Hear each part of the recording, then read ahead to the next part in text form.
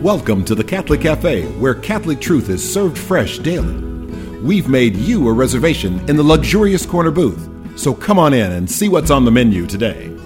Now, here's your host, Deacon Jeff Drzymski.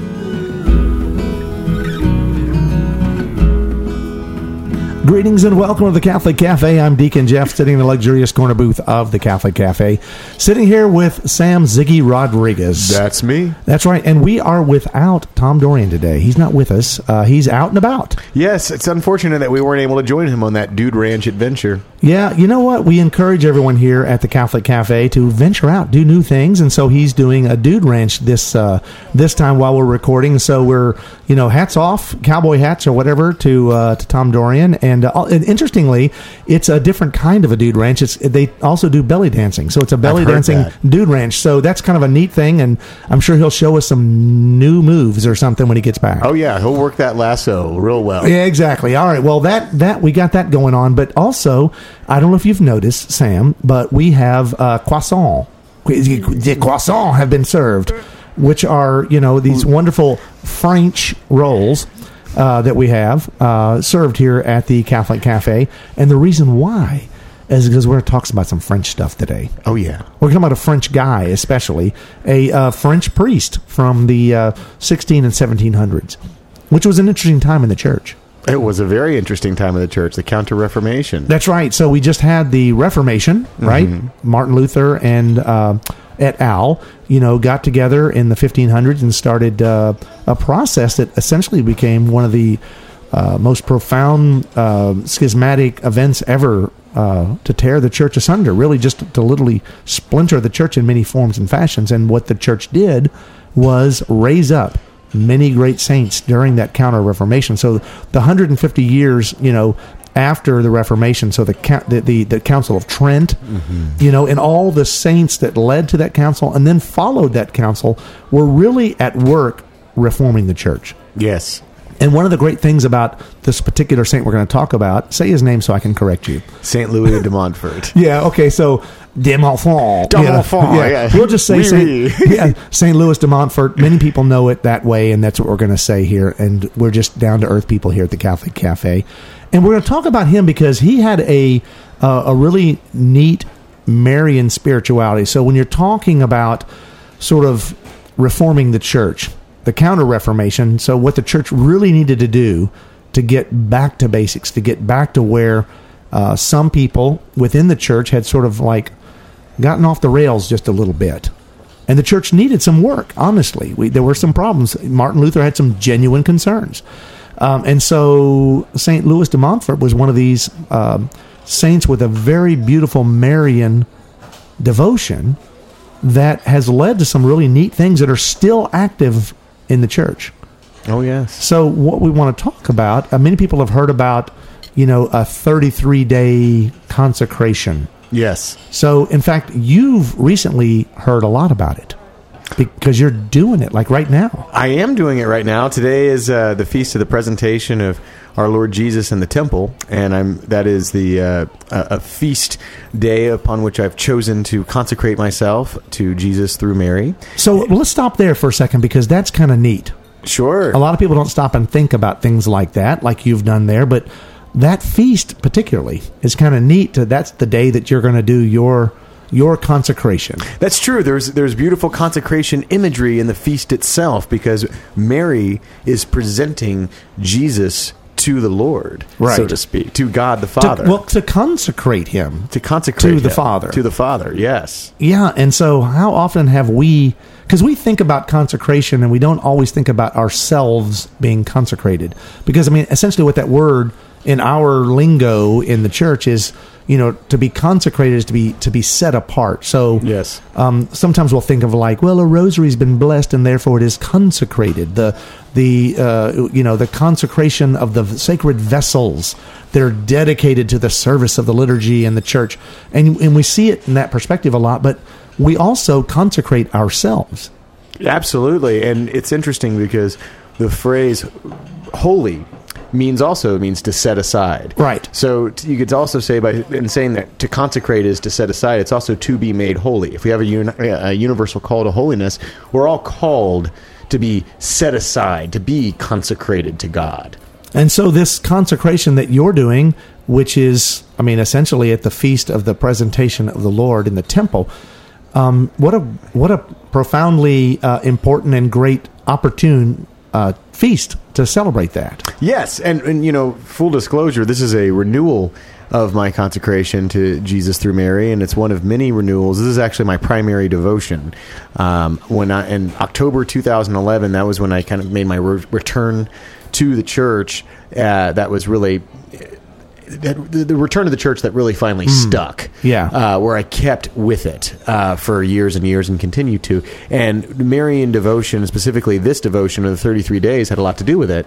It was November 5th of that year in 2011 that I decided to begin my first 33-day process, and I realized that I was so far beyond living my life in a way that you're called to live if you're consecrated to Jesus through Mary, that what was put on my heart is to do a novena of 33-day consecrations, which actually took a year and a half.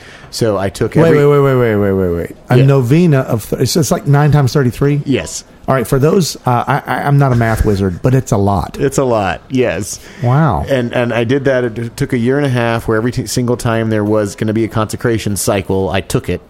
And which was tough because some of them were back to back, but it was a very transformative period in my life. And ever since then, I've continued with it, where I do a consecration, a 33-day consecration, at least twice a year, if not 3 times a year, and often try to bring others along with me when I do it. Okay, so the first thing I want to ask you about that. Yes. About this process is you have just now said several times in a row that you've done this multiple times, and so someone might wonder, like, wait, that's like I've already been baptized. I don't need to be baptized again. I've had my first Holy Communion. I remember my little white, tie and, my little coat or I remember my dress, depending on who's listening right now, and I remember that moment. I got a picture of it. I did that once. I'm not repeating that, certainly. Sure. And you start to realize the things that we do when we think we're done. What is it? Do you have to get reconsecrated? It's interesting that concept, do you feel like sometimes we get there, or we don't completely get there, or we get there and we recede, or we need to be reminded? What is this for you in terms of going again and again and again? Well, Saint Louis de Montfort recommends doing it at least once a year, a renewal at least once a year. And for me, I think of it as, every year at Easter, we renew our baptismal vows. Yeah. But do we really walk out of there saying, okay, now I'm living them perfectly? Like, no. Our daily struggle is learning how to live our baptismal vows. And in the same regard... Our whole faith is redos. Yes. We go to confession to get a do-over. Yes. Jesus gave us a mulligan in the form of reconciliation. And you don't receive communion one time. Right. Right. And so for me... absolutely. Every single time I've done the consecration. So think about it this way. When you are consecrating yourself to Jesus through Mary, and we have some separated brothers, I'm sure, in our audience listening who might consider that to be a shocking concept, in one way or another, right? And it's not about Mary, it's about Jesus. It's about Jesus but through Mary. In shorthand, we would say, but Mary points us to Jesus, so if we go to Mary... we're going to get to Jesus. Yes, and that's also a notion of Mary is in a better position to exercise good stewardship over what is entrusted to our stewardship than we are. Yeah, she's a good mom. Because what we're doing is we're giving her spiritual authority over every aspect of our life, all of our material goods, all of our gifts, spiritual, all of our time, our treasure, our prayers that we offer. We're giving her authority over those, where she can change the prayers and polish them up and make them better. And right, you always do what you do what your mom says, yes. And she makes it look really good and beautiful. Right, and so there's on one hand. There's stuff that she's able to do just by us giving her that authority, but there's a whole world of stuff that really requires our active cooperation, and so it's something that we have to grow into. We have to cooperate with the graces of this devotion and really surrender ourselves to where we're in. Like, what I think about it this way, Deacon Jeff. When I pray, what I try to do is I try to entrust whatever I'm praying for into Mary's hands, but then I lift up the intentions of her Immaculate Heart. She gets to decide whether or not she wants to put in her heart that which I've entrusted to her hands. And by entrusting into her hands, she also can set them aside and say, no, Sam, that's not what you need. Right. And so that's where that word trust comes from. Yes. Right. That word comes into play anyway, because you've got to trust that as a mother, as your mother, she only wants the best for you. Yes. So if I say to my mom, hey, Mom, can I stay up late tonight? Yes. And watch Johnny Carson or whatever, shows my age, by the way. She might say, not tonight because you got school tomorrow morning. Right. Or she, might say, you know what, you've earned this, yes, and that's a good, and the thing is, like, you got to listen to her. And a big part of the 33-day consecration is growing not just in a trust of our Blessed Mother as mother, but also in tenderness and receiving her tender look and her tender touch on our lives. Well, see, that's motherhood. Yes. Right. And there's a value. This is why, God would ordain that there be a mother and a father. There'd be these qualities, and certainly the tenderness and the nurturing, the fondling, the holding, the cuddling, usually comes in the mom department. Not always, but usually. And it doesn't mean dads can't have some experience, but the great charisms and gifts of the mother, come into play here. And so experiencing that in this process is probably something very beautiful. Yes. And just as Jesus entrusted himself to her care as mother, we entrust ourselves to her care, and it's so that she may form Christ within us. Mary's not the end. Mary is the means by which we achieve the end of growing in the image and likeness of Christ and taking full ownership of being created in God's image. Again, the Catholic teaching, Mary essentially is the conduit through which salvation comes into the world. Yes. Beautiful on so many different fronts. So we have more to talk to Sam about this little 33-day journey that he has taken and continues to take and will probably take again. And we're going to take a break. But before we do that, I want to remind folks at home, we've got a great website, thecatholiccafe.com. Also, they want to get us on social media. Oh, yes. Please like us on Facebook, like our posts, and also on Instagram and Twitter. And please share our posts and comment. That would make a real big difference to us. Also, I would love to hear from you. Send me an email, deaconjeff@thecatholiccafe.com. And with that, we'll be right back. Yes.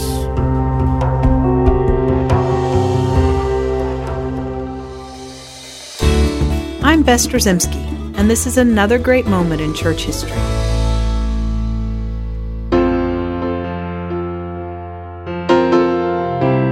Isabel Flores de Oliva was born to a large family in Lima, Peru in 1586. Even as a child, her holiness was apparent. It is said that a servant of the household once saw her face transformed into the likeness of a rose, hence her nickname, Rosa. At her confirmation at age 11, she took the name Rose. Saint Rose knew at a very young age that God was calling her. Even as a teenager, she devoted herself to prayer and gave up many of the comforts of life in order to unite herself more fully to the suffering of Christ. Having read a biography of St. Catherine of Siena, she began to take her life of self-denial more and more seriously, even to the objections of her parents and friends. She first fasted 3 times a week, then offered a daily fast.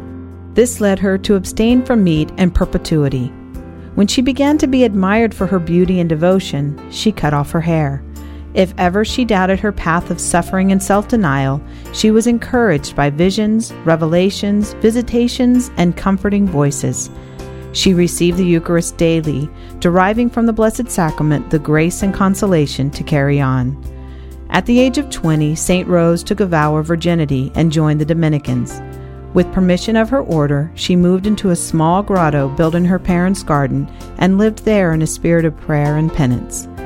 While St. Rose spent much time in prayer, she still found time for acts of charity. She sought out the sick, the poor, and the forgotten in her community and brought them to her home to care for them. St. Rose never lost sight of the power and effectiveness of self-denial when it was offered up to God. Her entire life was a testament to the total, self-giving love demonstrated by Jesus' willingness to suffer for our sins. She wrote, "Our Lord and Savior lifted up his voice and said with incomparable majesty, 'Let all men know that grace comes after tribulation. Let them know that without the burden of afflictions, it is impossible to reach the height of grace. Let them know that the gifts of grace increase as the struggles increase. Let men take care not to be stray and be deceived. This is the only true stairway to paradise, and without the cross, they can find no road to climb to heaven. Saint Rose of Lima died in 1617 and was the first person born in the Americas to be canonized as a Catholic saint. Her feast day is August 23rd. I'm Bess Drzymski, and this is another great moment in church history.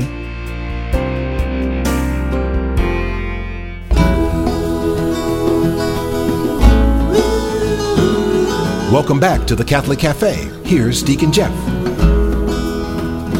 And we're back in the luxurious corner booth of the Catholic Cafe. I'm Deacon Jeff, sitting here with Sam Ziggy Rodriguez. Yes. And we are without Tom, but he just reached out to us. Yes, he did. He sent us just a really great picture.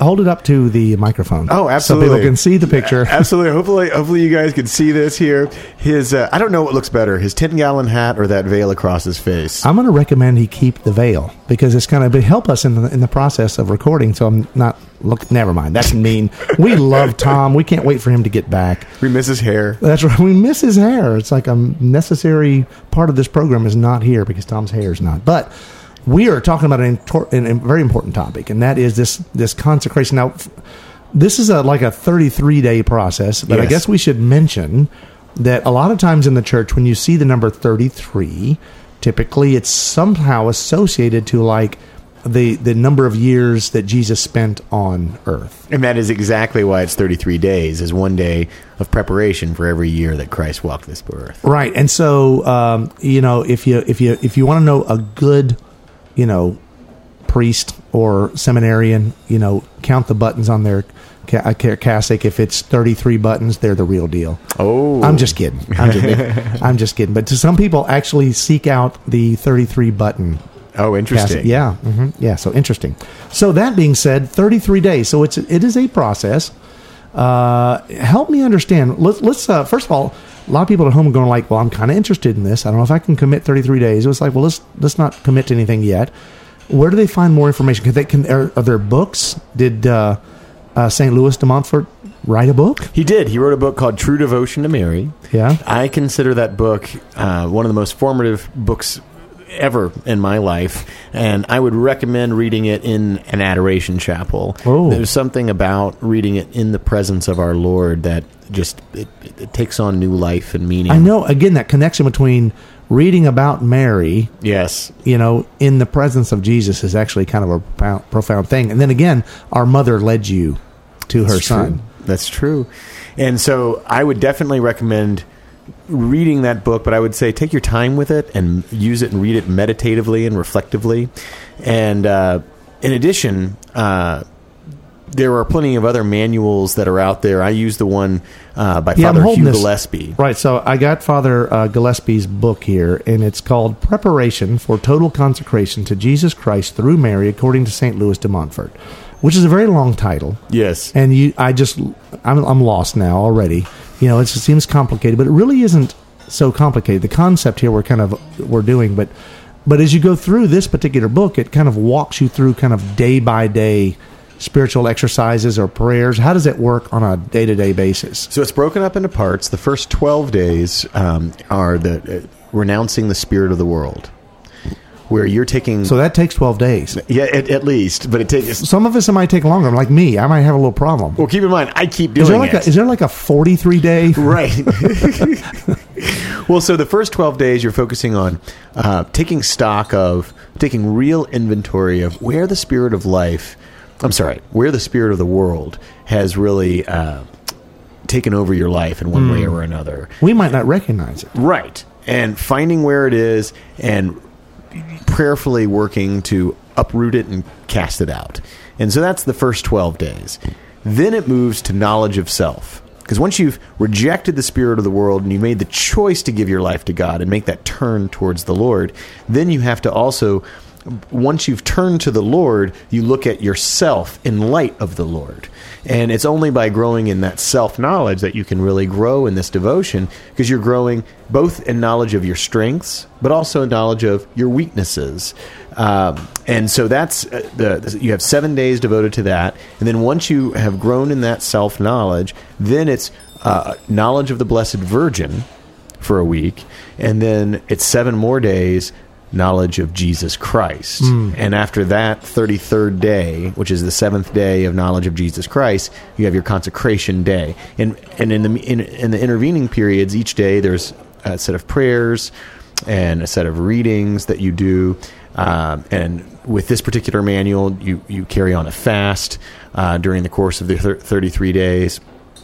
And so there's different approaches to it, but the prayers and the readings are pretty consistent across all manuals. So a couple of things strike me based on what you just said. First of all, I have to ask a question. Do you get like a little diploma at the end of this? How does it work? What do you feel like? And I'm joking, obviously, but right. Unless you made yourself one, I guess. But what feels different on day number 34? So once you've really done it, I would say I've had lots of varying experiences of it, but I feel completely known and loved by our Blessed Mother, and just enveloped in love and called to live in accordance with that love, which is ultimately the love of God that is being communicated to me through her maternity. And and I've done it so many times, I would say each consecration day is unique in itself. One day stuck out where I was just having a really, really bad day. And this was at a time when I was really struggling with scrupulosity of, I'm just beating myself up and I'm never enough. And that was just a period in my life that was a nonstop concern for me. And that was happening on one of my consecration days. And I just thought, man, I've been wasting these 33 days.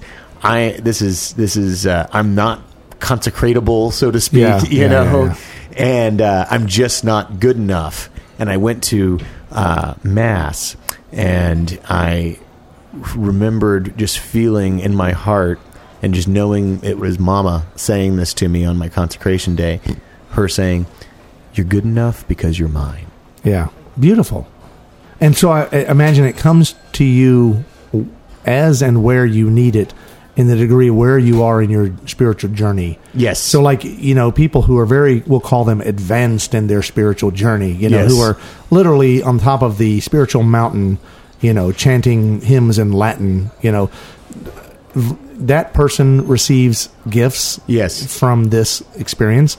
And the person that comes like brand new and says, I've never tried something like this, I don't really know what I think about my faith or about Mass or about Mary or any of these things, and I'm going to do this thing. Wherever you are, I guess you're ministered to at that level.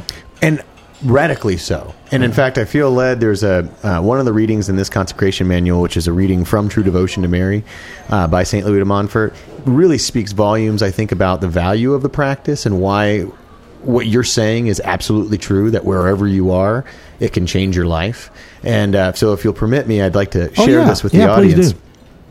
He said, I think I can very well compare some spiritual directors and devout persons to sculptors who wish to produce Jesus in themselves and in others by their own methods.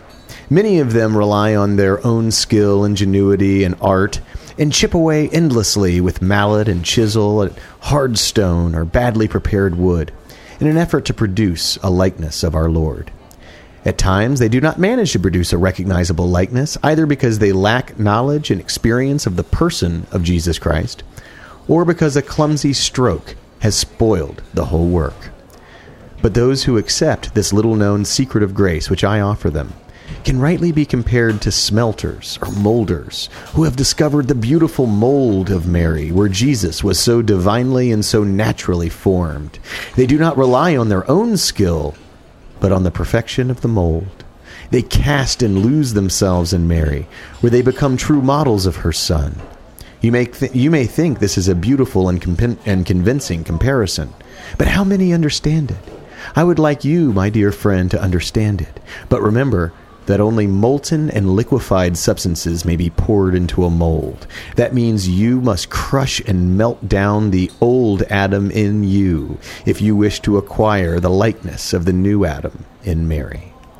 Wow. Okay, so there's a reason why this guy's a saint, but that is so beautiful, and so many things that we could talk about. But I'm stricken by this image of us being molten. Yes. And the idea that we've got to essentially liquefy to be poured into something, which means we have to break down all the hard edges, the things that we've built up over time, the obstacles essentially to grace. Yes. That we continue to pour ourselves, not pour, but we allow to pour over us. Yes. Right? That actually are cast around the exterior of us, when in fact it's supposed to be us just dying to ourselves and being poured into Mary. Yes. If we want to be like Jesus, we have to be poured into Mary. Right. Because that's where Jesus, that's the conduit, right? That's where he was formed in his humanity. Yes. Right? And the divinity that flowed through her into the world to be united, humanity and divinity. How beautiful that is. And if we want to even approach that, we've got to be liquefied. We've got to just break down all the hard edges. We all can afford to be crushed down and melted for our Blessed Mother. And just like every cross is followed by a resurrection, this process of being crushed down and melted down and poured into this mold helps us grow in our capacity to be an image of Jesus Christ in the world. Well, Sam, thanks so much for sharing with us all this really cool stuff, and I hope that you've opened a couple of eyes. You've opened my mind. It's neat to know what's possible here, and I feel confident and sure that if you keep doing this, maybe 20, 30 years from now, you're going to really get it. Well, thank you. What a beautiful journey that you're sharing with us, and thank you so much. And you know what? There's no better way to end this program than ask for Mama's intercession. Oh, yes. She cares so much about us. Hail Mary, full of grace, the Lord is with thee. Blessed art thou among women, and blessed is the fruit of thy womb, Jesus. Holy Mary, Mother of God, pray for us sinners, now and at the hour of our death. Amen. Thanks for listening to the Catholic Cafe. If you'd like to contact Deacon Jeff, send him an email at deaconjeff@thecatholiccafe.com.